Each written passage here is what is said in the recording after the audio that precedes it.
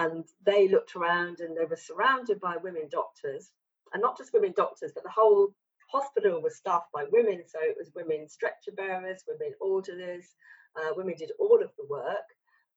They were so surprised that they actually thought they'd been sent there to die, because they couldn't think of another reason why they should be sent to a hospital that was staffed by women. Welcome to Pure Spectrum, where we journey through medicine's overlooked and unexplored corners. Experience what it's like practicing medicine on the International Space Station, operating on an NFL Super Bowl quarterback, treating remote patients in Antarctica, or flying over the burning reactor at Chernobyl. Ride along with a former Navy SEAL physician embedded with elite Delta Force commandos. Meet renowned physicians, economists, researchers, and journalists, deconstructing subjects as diverse as psychedelics, meditation, science crowdfunding, artificial intelligence, architecture, and more. Join orthopedic surgeon Dr. Keith Mankin, Colin Miller, and our growing tribe as we explore medicine en route. All right, welcome back. Barbara Tuchman, the Pulitzer Prize-winning author of the World War I classic, The Guns of August, once observed, quote, "The unrecorded past is none other than our old friend, the tree in the primeval forest which fell without being heard," unquote. So not only must history be recorded, it also must be examined and retold. For many of us who are not professional historians, we approach history through the curation and retelling of the past, mainly via books and documentaries. Perhaps in this way, we're not so different from our ancestors and their oral traditions. History may be written by the victors, but is kept alive through the storytellers. Today, we're headed to London to meet with journalist and author Wendy Moore. Like Tuchman, Wendy was also drawn to the period of the Great War, but she was in search of a story many of you have likely never heard of. In a time when women in the UK, the US, and most democratic nations were not even allowed to vote, there was a hospital called Indal Street, a hospital with women surgeons, women nurses, women administrators, women staff, a hospital almost entirely completely run by and run with women, a 573-bed hospital that performed over 7,000 surgical operations and treated some 26,000 wounded soldiers, many with unprecedented battlefield trauma. A hospital led by two active suffragette doctors, one with a criminal record having been sentenced to 6 weeks of hard labor in a prison for her protests. A hospital that also treated Spanish flu patients after the war before finally being shut down and nearly lost to history. That is until now. And with that said, let's get started. Wendy, we're delighted to have you. Thanks for joining us here on this Thursday afternoon, your time, Thursday morning for us. Yeah, pleasure to join you today. Wendy, Keith and I were talking about your book that we're going to be discussing today last night, and we're both a little bit embarrassed that we didn't know more about this story. I mean, this is a really important story. And is this more well known in the UK than is perhaps here in the US? Or, have you found many people encountering this story for the first time? No, I think it's equally unknown in the UK as it is in America. It's really a forgotten story. I think probably because the hospital itself was demolished, so it ceased to exist. And all memories of it seem to have been really erased. So nobody really in the UK, till I've written this book, knew very much about it at all. Well, how'd you come across it? What sparked your interest? Well, I'm a journalist by training, so I've written most of my career about medicine and hospitals. But I've always been interested in history, so I did a medical history diploma. And because of that, I started writing books. So I've written 4 books so far on medical and social history. So that's my real passion, is bringing medical history stories to a wider population. So with this book, my 5th book, I was looking for another really good story. And by chance, I walked into the Wellcome Library for the History of Medicine in London, which is my favourite place to be. Makes and sense. I saw an amazing picture on the wall, and it's an oil painting by a war artist called Francis Dodd, and it shows an operating theatre completely staffed by women, so all the doctors are female. And I did a double take, because this would be unusual enough today to see that. Even today, it's relatively rare for surgeons to be female in Britain. And then I realised this was a picture from the First World War, and it was showing an operating theatre in a military hospital in London. And so I was absolutely captivated, and decided that I had to investigate and find out more about it. Yeah, I think It's included here in the middle of the book, right? It's one of the That's things I'm right. looking at. Yes, yeah. It is quite a romanticized picture. Actually, it's quite a fascinating picture, I think, in its own right. Yeah, we're going to get into that here in a little bit. It's interesting is, this is a century ago, and yet, at least for people like me and Keith, it's still a very familiar environment. I mean, you can see the anesthesiologist, right? That could be Murray in this case, Dr. Murray. Not all the equipment and intubation tubes and everything you see today, but it's more of a mask with probably chloroform. But everybody's situated in a similar position. There's what look like a Mayo stand, a back table. It's kind of a way of putting you into history through a familiar lens, at least for us and probably many in our audience. Let's talk a little bit about, I think it'd be helpful just to give us a little review and set the stage here. I mean, we're going back to the First World War. We're also talking about women's rights movements. Women still could not vote either in the UK or here in the US. New Zealand was way ahead of everybody on that, but everybody else was a step or two behind. And then, kind of paint the landscape briefly for us so we can get in and start looking at some of these women, especially Anderson and Murray. Well, in the UK, women had won the right to qualify as doctors in Victorian times. So, in fact, Elizabeth Garrett Anderson was the first doctor to train in Britain to become a doctor in 1865. So, women doctors were able to to treat people, but they were still, by the First World War, they were more or less ghettoized into treating only women and children. Women doctors were not normally allowed to work in mainstream general hospitals. They were not. They didn't generally get surgery posts. It was taboo for them to treat men. So they were effectively sidelined into working only in hospitals that were run by women to treat women and children. So it'd probably be helpful too to understand what medicine and healthcare and hospitals look like then too, right? So today there's the NHS, and if no one was familiar with that, there certainly are now after the COVID-19 epidemic.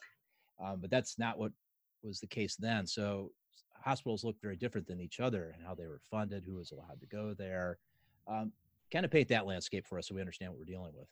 Yeah, so essentially there were two types of hospitals. There were charity hospitals, which were financed by voluntary subscribers, and there were hospitals which were funded by local authorities, and they had developed out of them the infirmaries of workhouses. But none of them were entirely free. People who went there had to pay a small subscription or depend on the goodwill of a doctor. But they were mainly for the poor. So anybody who could afford to avoid a hospital did so. They would go into a private nursing home or be treated in their own homes. So hospitals were generally for poor paying patients. And they were staffed by doctors who worked there for free. So they were honorary appointments. Most doctors, in fact, worked as either general practitioners, so family doctors essentially, or they had private practices as consultants. And then they would go into the hospitals on a kind of weekly basis. Hospitals were generally places that most people tried to avoid. In a pre-antibiotic age, they were really seen quite rightly as centres of infection. So the people who were the doctors then in these charity hospitals were actually people who could afford to not take pay. Either did they have private practices on their own that they supplemented, or these were the non-working class, the upper class to some degree? Yeah. So, but people who became doctors were the only people that could become doctors were those who could afford to do so. So they built up a lucrative private practice, and then they would go into work in a charity hospital, maybe for one afternoon a week. So that was a kind of a charitable thing that they did. But they also then got to teach medical students as well. So they would get fees from the medical students for that. Yeah. And you do make the point about the lack of antibiotics, also a lack of a lot of surgical techniques. Abdominal wounds were lethal. really things that we kind of take for granted now. We were probably at that point closer to medieval medicine than we were to modern medicine. And really what spans the time when modern medicine really started coming in, I think. Well, yes, indeed. I mean, especially in the First World War, this became far more acute because so many of the wounds that the men were suffering in the First World War on the battlefield became infected with gangrene. Right. And so to begin with, surgeons didn't even bother to try to heal or to operate on an abdominal wound or a chest wound. Any real sort of internal wound like that, they would just leave. They'd be left to die. But also many of the compound fractures, the men who got those died from gangrene. So it was very primitive. It was a real sort of a shocking environment for doctors, both male and eventually female as well. And the other part of the backstory that I think is not surprising, but I don't think American audiences really appreciate, is the militancy of the suffragettes and the movement that was going on. Could you fill us in a little bit? I realize we don't have hours to talk about the whole story, but it really does set the scene for our heroes here. Yeah. Where did that come from, and how active was it? And it was really a society shattering activity for these women. But the two women, the main two women in my story, so Flora Murray and Louisa Garrett Anderson, both had joined the suffragettes movement. So as doctors, they had been stymied from working in mainstream hospitals, but they were both frustrated, really angry about this discrimination. And as part of that, they had joined the suffragettes movement. So Louisa Garrett Anderson, she was the daughter of Elizabeth Garrett Anderson, the first British woman doctor in the UK. And her aunt, Millicent Fawcett, was actually the leader of the suffragist movement, who were the non-militant campaigners. So she'd really been brought up in this environment of women fighting for their rights and fighting against discrimination. So it was no surprise whatsoever that she wanted to campaign for the vote. So Louisa Garrett Anderson, she initially joined her aunt's movement, the suffragists, but she quite soon became disillusioned with this. It didn't seem to be making any headway. The government at the time kept making promises to the suffragists so that women would eventually get the vote, but nothing was happening. And so she, like many other women at the time, joined the suffragettes, and that was Mrs. Pankhurst's movement, who decided to actually take militant action to try to achieve their aims. And their motto was deeds, not words. So she actually went to prison for 4 weeks for smashing a window. So that was a really quite serious sort of action and a dangerous thing to do for her reputation.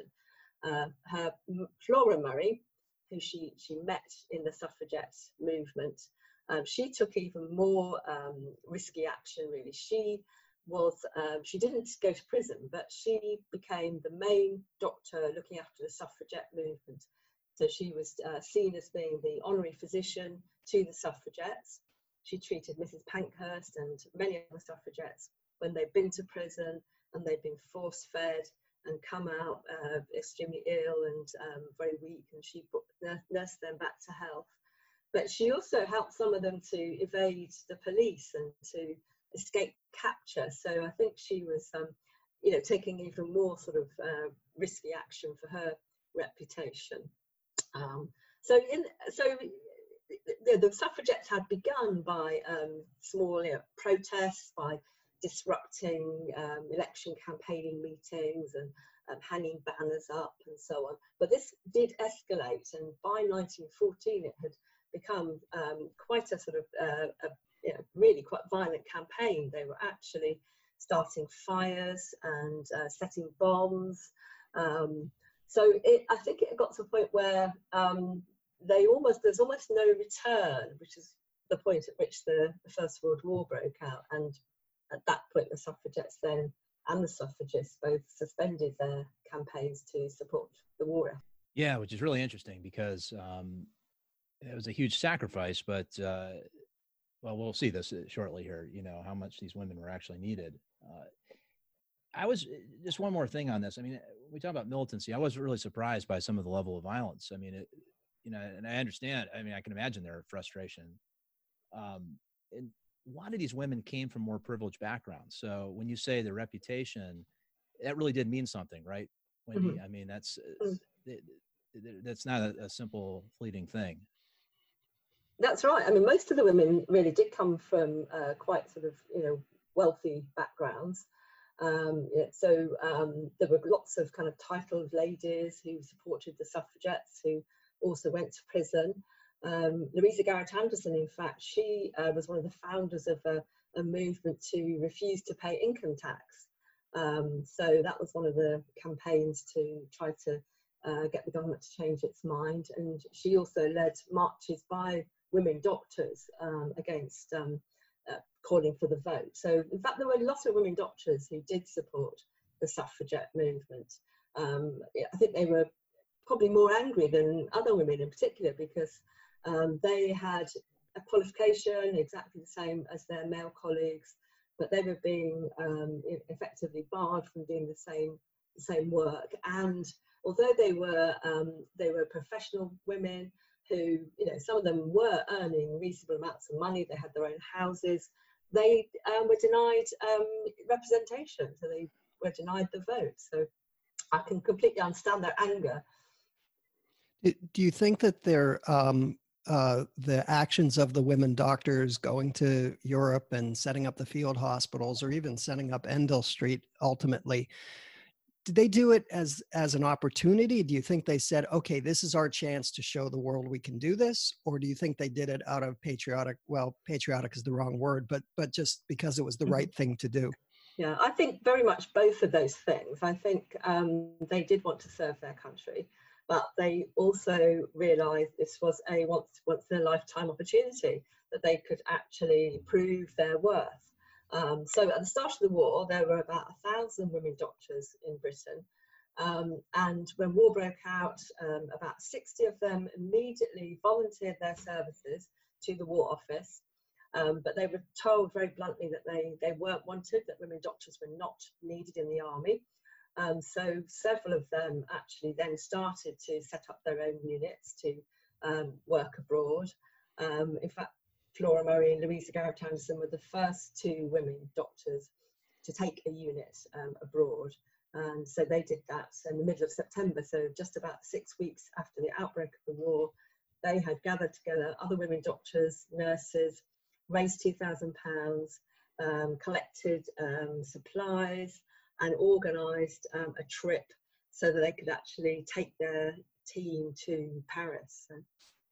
So just before we jump into that, I want to cover one more thing. So you answered part of my question here, but when Elizabeth Garrett Anderson became the first licensed physician in the UK, we go from, 1865 to just the outbreak of war in 1914, 1,000 women doctors in practice. Mm-hmm. Yeah. Where were most of them training? And let's start with Elizabeth. What was involved with her breaking through and getting into what presumably is a male-dominated, medical school, and how did that kind of separate a little bit into one track for women and another one for men? Well, yes. I mean, Elizabeth Garrett Anderson had a huge battle to get her qualification. She wasn't the first woman doctor to join the medical register. That was actually Elizabeth Blackwell, who'd been born in Britain, but she actually got her qualification in America. That's right. So she then came to Britain briefly and put her name on the register. But then as soon as she'd done that, the authorities in Britain stopped anyone joining the register who'd got a qualification abroad. So that route was ended. So Elizabeth Garrett Anderson, she tried to train at universities all over Britain. She approached every medical school, every hospital, and she was denied the opportunity to get a qualification by usual means. So eventually she had to do an apprenticeship with an apothecary. And through that way, after doing a 5-year apprenticeship in a hospital, working for an apothecary, she then was granted a license through the Society of Apothecaries. And at that point, that enabled somebody to join the register. But as soon as she did that, that route was closed. So everything she did was stopped. She actually managed to join the British Medical Association, her local organisation. And when she got to the main conference, the members suddenly realised they'd inadvertently allowed a woman to join. And so no women were allowed to join the British Medical Association for the next 19 years. So she was a pioneer, but she was on her own for a very long time after that. And so she and another doctor really helped to found a medical school specifically for women. So that was the London School of Medicine for Women, and that became attached to the Royal Free Hospital. And virtually all of the women doctors, even up to the First World War, had got their training through the London School of Medicine for Women. So because the vast majority of medical schools in Britain were still not allowing women to train there. So maybe 1,000 doctors in 1914. How many doctors total do you think at that point? Yes, I should know that. I'm sorry. I don't know the actual figure, but they were still a small percentage. Yeah, very small. That's more what I was getting at. Mm-hmm. Okay, well, yeah, sorry to divert you there. So now we're back to the outbreak of the war. Give us, I mean, because you spent a lot of time in this, right, and thinking about this. Give us a sense of how people felt about this war. I mean, it in some ways there was, it was an excitement. We're going to go push the Germans back, but there was a lot of shock too, right? I mean, I think a lot of people didn't expect this to actually become what it did. And then obviously they expected to wrap up in less than a year, and it didn't. So give us a sense of how most people looked at this. Yeah, I think right up until the outbreak of war in August 1914, most British people were not expecting Britain to get involved in the war at all. So it came as quite a huge shock when Britain did declare war on Germany for having invaded Belgium. And then very quickly people did mobilise. So Britain had a very small army at that point. That army mobilised and went to France, and the government began recruiting to get more people into the army. So there was a kind of big push of patriotism. It really was patriotism, where young men were going and getting drunk, some of them, and then signing up together, forming what we call PALS battalions, so battalions of friends. So there was a big recruitment push, but that kind of tailed off after a while. So I think it definitely would have felt like a long war. I think there were huge deprivations. There were restrictions on movement. Rationing came in. And for people on the home front, it was a very grueling war. And the war did really come right into the centre of London as well. So there were many wounded men walking down the streets, in the cafes and restaurants. There were 300 hospitals receiving wounded just in London, ambulance trains arriving day after day. Crowds were surging around railway stations, waiting to greet the wounded. So it was... Not to mention the Zeppelin airships dropping bombs on people. Exactly. I mean, it's just, you don't forget about these kinds of things. Exactly. I mean, for me, that was one of the kind of quite shocking things in my research, because I'd not really understood what it was like that suddenly these huge Zeppelins appeared in the sky over London at a time when aeroplanes had only recently been invented. So people were so amazed, they didn't run and hide. They actually came out of their houses to watch these incredible airships coming over London and then raining down bombs on people. In some cases, it was as crude as just like dropping a grenade, right? I mean, they were just throwing them like rocks over an overpasses. Well, yeah, I don't know. I'm not a munitions expert, but some of them did a lot of damage and sure. Killed a lot of people. And later on in the war, there were airplanes coming over as well, dropping quite heavy bombs, and right in the centre of London as well. Yeah, I was struck by a passage early on where you mentioned that somebody who was wounded on the front had arrived at Endell Street like in 24 hours, which, you think of Europe as being far away from London. We do here. And really, the war was almost right on the doorstep, even if it wasn't, even without the Zeppelins. So it was really immediate. They could hear the battles from the coast, which is amazing. Yes, indeed. And that was more towards the later years, of course, because to begin with, there was the medical services were really in chaos. They were just overwhelmed by the scale of the wounded and the extent of the injuries.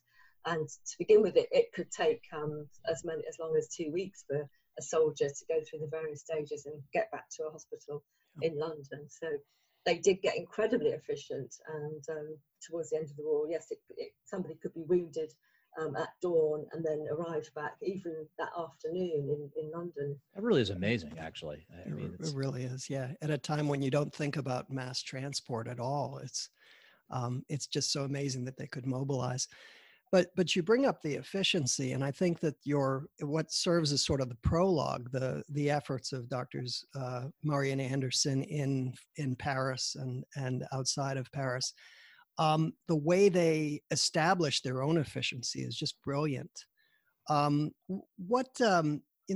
much did they learn? I mean, clearly it worked in Endell Street. Did they leave a record? Were other hospitals setting up with similar efficiency, or was this really a unique, spectacular thing in this time?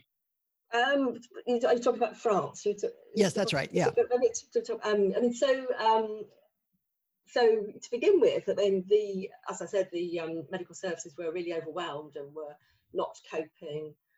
So people went out there and discovered that men were getting wounded, and hospitals in Paris were actually empty. So they were not getting the wounded to where the beds were. So in fact, Murray and Anderson, they were working they took over a hotel in Paris. It was a luxury hotel that had only recently opened but never had guests, and they converted that into a hospital.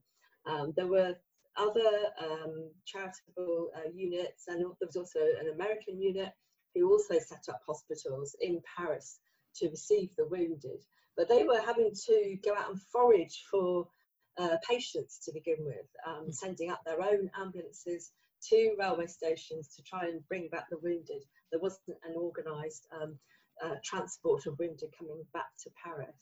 We talk about ambulances. It wasn't always vehicles, was it? I mean, sometimes it was horse-drawn carriages. I mean, these were kind of rough trips for some of these soldiers. But certainly the first few months of the First World War, the army was relying almost entirely on horse-drawn ambulances to convey the wounded. It's absolutely incredible because obviously the horses were slow, they got lame, they needed feeding and watering, and they got bogged down in the mud. So sometimes the stretcher bearers found they had to pull the ambulance carts themselves. The chaos was indescribable, really, absolutely shocking. And this was at a time to begin with when the army was having to retreat, so they were constantly having to, they were on the back foot, really. But by the end of 1914, the army had really tried to get a grip on things and started to make big improvements. So they then started sending up motorised ambulances. They started using ambulance trains. They began to set up field hospitals, which closer to the front line, which were bigger, where they could do more operations and more serious operations. So the first few months were very, very difficult. But by the beginning of 1915, the army was getting better organised. Not to get us off track, I didn't even think about this till now, but did you ever look on the other side of the fence, so to speak? I mean, did the Germans have a similar experience? I mean, were there women doctors who did anything over there? Or we don't have to get too off track. I was just curious. I don't think there were women doctors. I know the French army didn't have women doctors.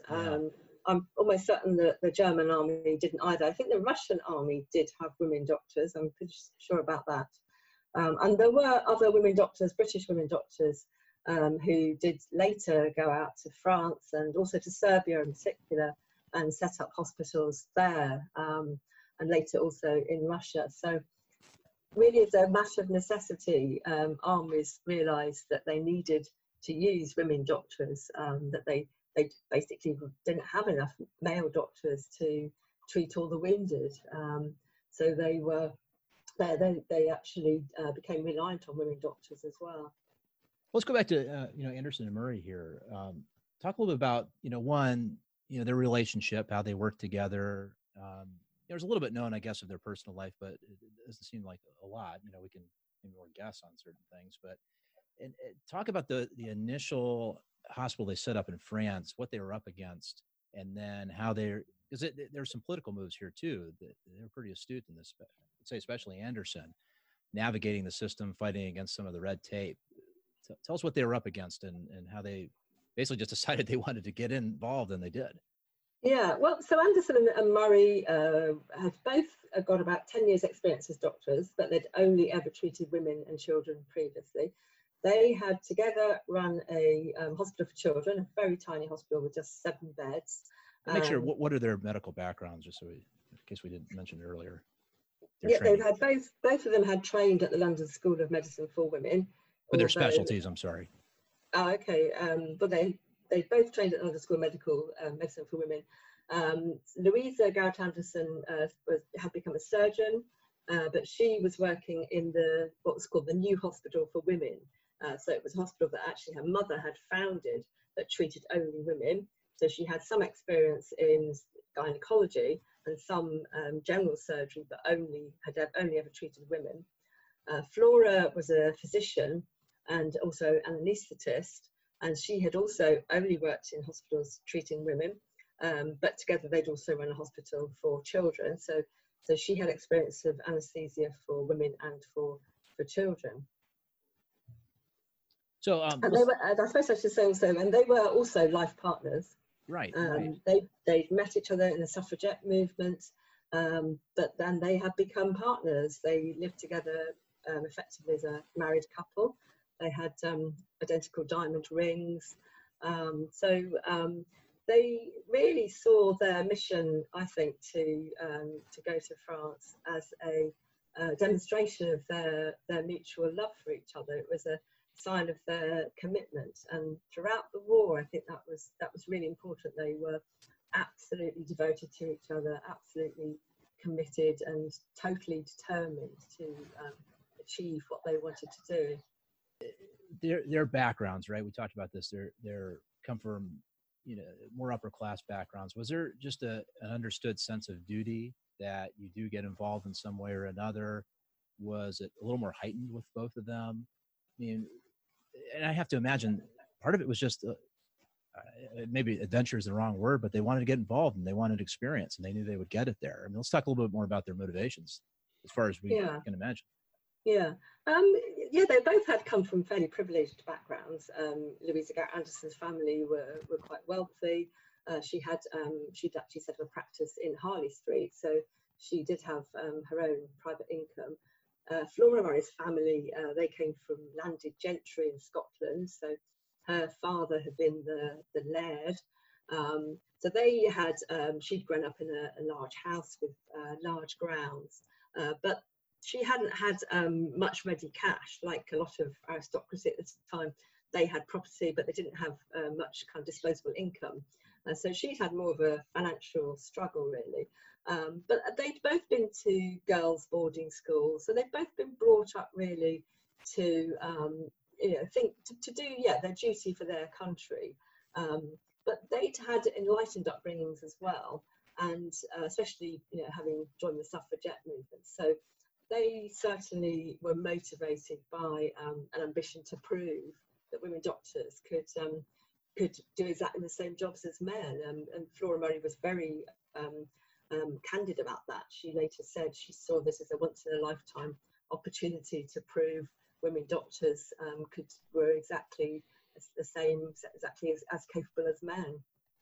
So I found it a surprise with the milieu of what was going on. The sort of even during the war, there was still skepticism of women doctors and everything. And I've got to say, reading your book, I was surprised when they got back, having closed their French field hospitals, and have actually the government say, open this hospital for us. When you were researching that, did you get a sense of surprise? Were Flora and Louisa surprised by this? Where did this come from? Yeah, I think things did change very rapidly, in fact. So they had set up the hospital in Paris. Right. Initially, they had army doctors, army officials come to look round it, coming quite, with quite hostile to begin with, expecting it to not be very good. But they were so impressed by what they saw that they then decided to support the women. And so some of these army officials actually became their allies and their advocates. And so when they then set up a second hospital near Boulogne, so near the front line on the coast, the army doctors actually said to them, yes, this can be part of an official army organisation. So that was the first hospital in the British Army to be run by women doctors. And on the basis of that was so successful that word got back to the War Office in London. So the army doctors in France, that their praise got to the head of the British Army's medical services, Sir Alfred Keogh. And so it was him who then met with the two women and gave them the invitation to run a major military hospital in London. And they were surprised. It was unprecedented that this should happen, that women doctors should be officially sanctioned to work in the army. And it was a measure of necessity, largely, because by that point, many male doctors had been killed in action. And so the army knew very well they needed more hospitals in London. They needed many more doctors. So there was definitely a necessity there. But even so, Keogh himself was taking a very brave step. He described it later as a gamble. And many of his own colleagues had tried to persuade him not to go ahead. They thought it was too risky. And many of them were saying that this hospital, the London hospital, would not survive for 6 months. So there was still, great reservations about it. And even when they set up their hospital in London, so they were given a workhouse in the centre of London to convert into a military hospital. And even at that point, there was lots of opposition, and the War Office, many of the people at the War Office were as unhelpful as they could be. So they were still really battering against a brick wall in many cases.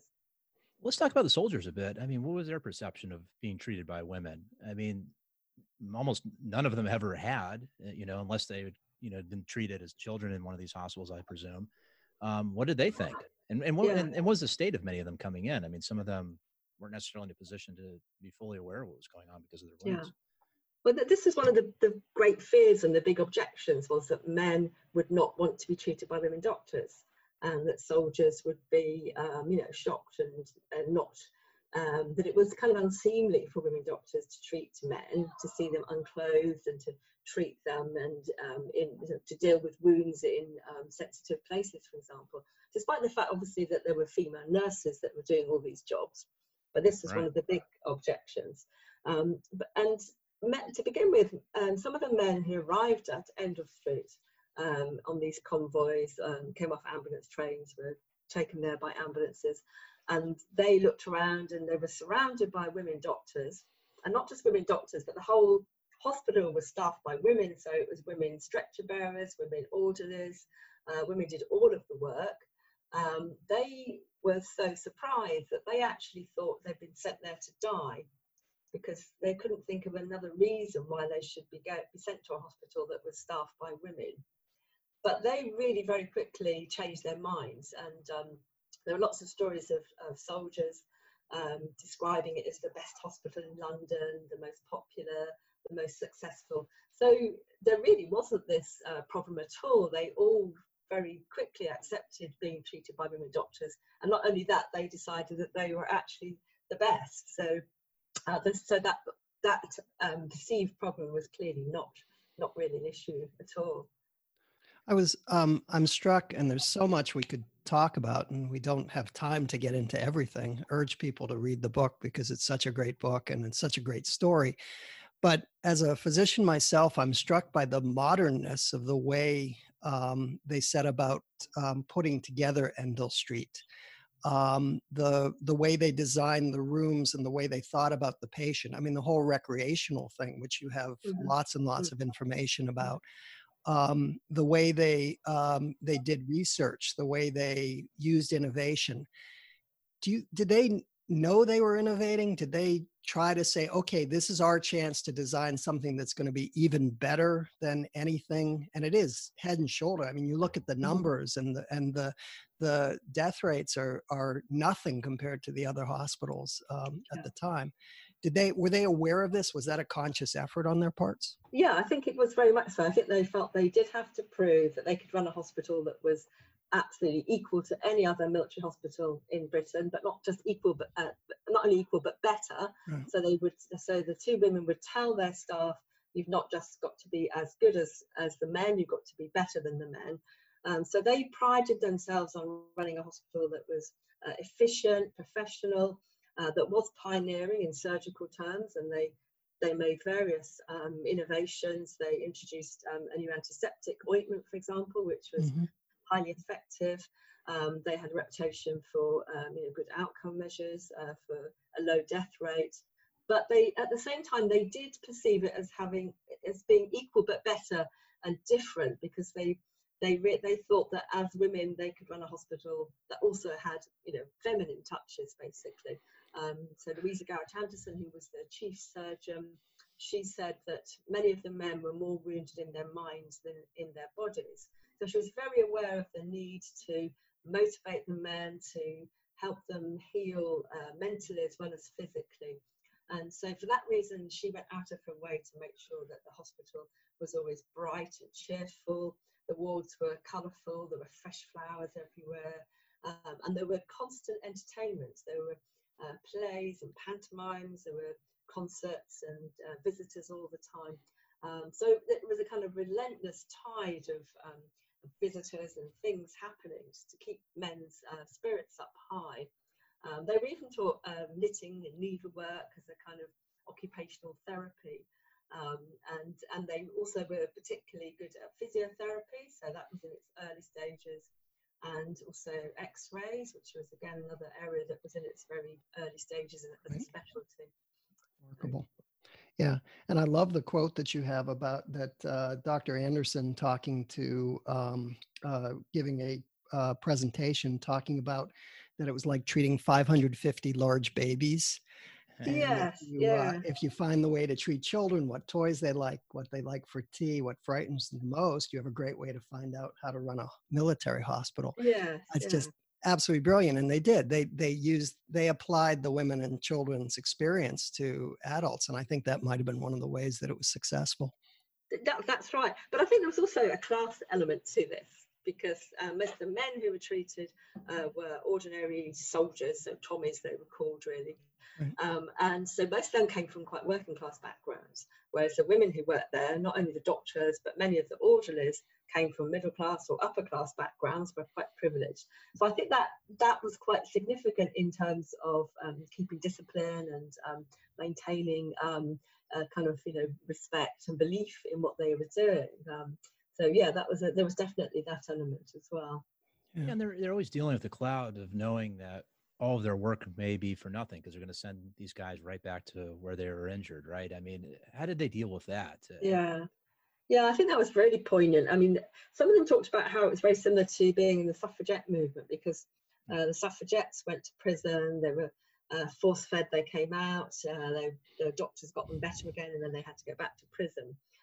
But this was obviously even more poignant, and I came across quite a lot of stories of men who'd been wounded and went to Enfield Street and were patched up and sent back to the front and then killed later on. So I think it was very close to them, and I think as the years went on, it did kind of wear on them, and the staff found towards the end, the later years, that it was quite exhausting and grueling and quite tiring. So I think that eventually did have its toll on them.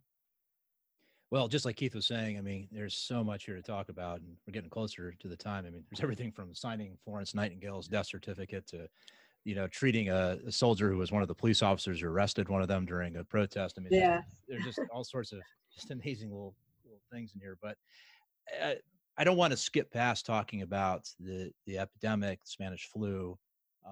Let's talk a little bit about, kind of skipping ahead here so we don't miss that, considering we're still in the middle of COVID-19 here. Tell us a little bit about that, Wendy. Well, yes, exactly. Well, when the war ended, Endell Street stayed open for another year.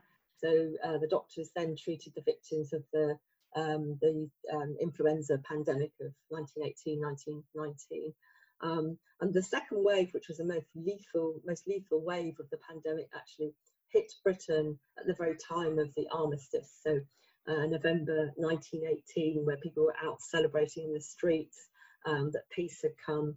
That's when the flu hit its really highest peak. And so Endell Street became inundated by patients with the flu. So not only soldiers, but local people as well were admitted. And I think that was really the darkest time, because the staff had really kept going throughout the war through this sort of camaraderie and patriotic spirit of fighting the common enemy. But they were powerless against this invisible enemy, the flu virus.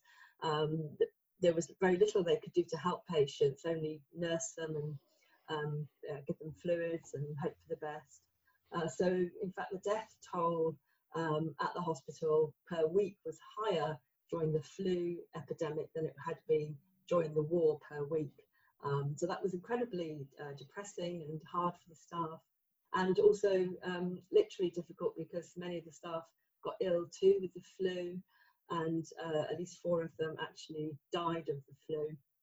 So yeah, there are definitely parallels with what health staff in particular are going through at the moment.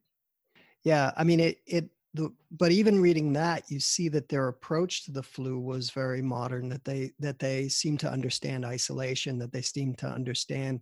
And if you think about it, in a time where they didn't really have the masks and the protective equipment, a small number died and a number got sick, but the numbers of the people infected, of the caregivers, were not as high as you would be expected to. Mm-hmm. So clearly they were on to something. I wish we had the lessons, which I think leads to the way to end this, to talk about, this wonderful heart lifting story, but really the punchline of it is the legacy is disappointing, that it took years for us to get back to a point where they were, and largely because it got buried. I got the sense reading the final chapters that it was a source of bitterness for both Dr. Murray and Dr. Anderson, and for a lot of the people working. And how could we have ignored that much success, that much experience? Colin and I were talking about that. What are your thoughts about that? And what did it take to jostle people out of this complacency and this ridiculous misogyny that they had? Yeah, I mean, it was absolutely shocking, because when the hospital closed, the women doctors and all the women staff had to go back to doing exactly the jobs they'd done before. So all the women doctors had to go back to just treating women and children. The hospitals again stopped recruiting women doctors. The women doctors who'd worked there throughout the war, who'd kept the hospitals open in the war, they were sacked, and no more women doctors were recruited in the hospitals. Medical schools, which had opened their doors to women students in the war, closed their doors again. So all the experience that these women doctors and particularly surgeons had gained through the war was lost. So yeah, there was lots of frustration, lots of anger. Some of the women doctors were very bitter. They actually tried many years to get jobs in mainstream hospitals and were knocked back. And even if women doctors did get jobs, if they got married, they were not then allowed to carry on. So there was a marriage bar that was in place till as late as the 1970s. So it was not until the Second World War that women doctors again were allowed to work in the British Army. But even after that, there was another backlash, and women were pushed back again. So it was not really until the Sex Discrimination Act of 1975 in Britain that women were given equal chances to work in hospitals and in medicine generally. And not until about 2000 that equal numbers of women were enrolled in medical schools. So it's very recent that women doctors have had any semblance of equality. And many women doctors I speak to now still find it very frustrating that they are still not getting into top jobs, top levels of specialties. So there's still a long way to go, I think, still. Yeah. And I think about the lost opportunity. I mean, Dr. Anderson did 7,000 cases or more during her time there. Just the ability to teach and to teach important trauma that would have been so helpful for World War II. But of course, as you pointed out in your book, people wanted to wipe out the memory of World War I. It's over. We don't even have to think about it anymore. And we lost that entire generation of knowledge. And I think we're still finding the pieces. I mean, again, this story that you've told, and just from a standpoint, I'm an orthopedic surgeon, and it's curious that we're taught that Robert Jones during World War I is the father of orthopedic surgery. And yet, for the first time ever, I read in the book that that really a lot of the limb work and the brace work and the surgical work was done at Endell Street. And that's really where the pioneering was. We have no idea. All we know is Robert Jones. Yeah, I suppose that's what happens in medical history, isn't it? That certain people get adopted as the pioneers and other people get forgotten and left out. And frequently the women are not remembered and erased from history. So there were many women doctors who worked at Endell Street. Some of them had come from Australia and from Canada, went back to their countries and had the same situation where they couldn't get well-paid, well-respected jobs. It's just hard to imagine, I think, how angry and frustrated they must have been and how determined they were to try and change things ultimately. Well, this is always a challenging time in history to read about too, because you just come away feeling really dejected when you read about World War I. I mean, it was just such an overwhelming, senseless loss of people for nothing. Nothing was learned. And then it was just like an intermission between, First World War and the Second World War. I mean, it's just incredible. And I guess this is part of it, but, and plus, you're talking to Americans, we always like a happy ending, we're still looking for it. Where is it? I should say, I think a lot of the book is actually quite uplifting because oh, it is, no question. During the war, the women who worked at Endell Street really were having the time of their lives. They were doing something they were good at, that they were respected for the first time. They had independence for the first time. Camaraderie there, working team. Exactly that. And when Flora Murray died not soon after the war, and later Louisa Garrett Anderson died, and on Flora's tombstone the words were added, "We have been gloriously happy." And so that's what I take away from the story, that they did what they wanted to do, and they proved that they could do it, and they died happy. After going through something like this and the tight bonds that developed, did you find that these women, as they went their separate ways, continued to correspond with each other? Were there ever reunions, anything like that, or did it just kind of disperse into history? Yeah, certainly some of them did keep up contact, and Louisa Garrett Anderson actually visited Australia at one point, so she went there and met up with some of the surgeons who'd worked for her at Endell Street. So yeah, there were certainly bonds there. Yeah. Well, Wendy, we're at the end of the hour, unfortunately. I guess you can't say it enough. I mean, people should pick up your book because we just scratched the surface here. We say that a lot, though, don't we, Keith? Because that's right. That's why we pick these books. But I don't know. It's got to feel satisfying, Wendy, to write something like this, right? I mean, some of these records, probably no one's looked at them since, maybe the times they were put together, right? I mean, some of the research you were doing. It's hard to show gratitude to people so long ago that did forge a path for us and for others. But I guess this is a way of doing it, isn't it, Wendy? Yeah, I mean, I feel it's it's probably the most important book I've ever written. Really? And one of the most enjoyable also because through writing it, I got in touch with lots of families of women doctors who'd worked there, so grandsons and granddaughters of women who'd worked at Endell Street, but also grandchildren of men who'd been treated there, so who shared their stories and pictures with me. So it was very moving to write it and incredibly enjoyable. And I just feel it's a really important story to be shared more widely. It absolutely is. Well, Wendy, to close things out, tell everybody listening here how they can learn more about you, more about your work, and more about either Endell Street or No Man's Land, depending where you're picking up the book, and of course where they can pick up the book. Right. Okay. So the book's titled Endell Street in the UK. It's No Man's Land in America, and there's more information on my website, which is www.wendymoore.org. Well, we'll get links up to that on the website, as we always do, so everybody can take a look at it in further depth. But Wendy Moore, thank you so much for joining us today. I mean, I knew this was going to be a great conversation. We were looking forward to it, but it's just really special to explore something we know so little about, but we really should. I mean, this is a great. Well, thank you. It's been such a pleasure to talk to you both. I'm very grateful for it. Well, everybody, whenever you listen to us, take care, and we will see you here next time.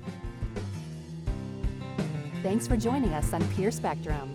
Please support the show by writing a review on iTunes and join the conversation at peerspectrum.com. Keep up with the latest episodes and share your ideas with us on Twitter, Facebook, or email at peerspectrum.com.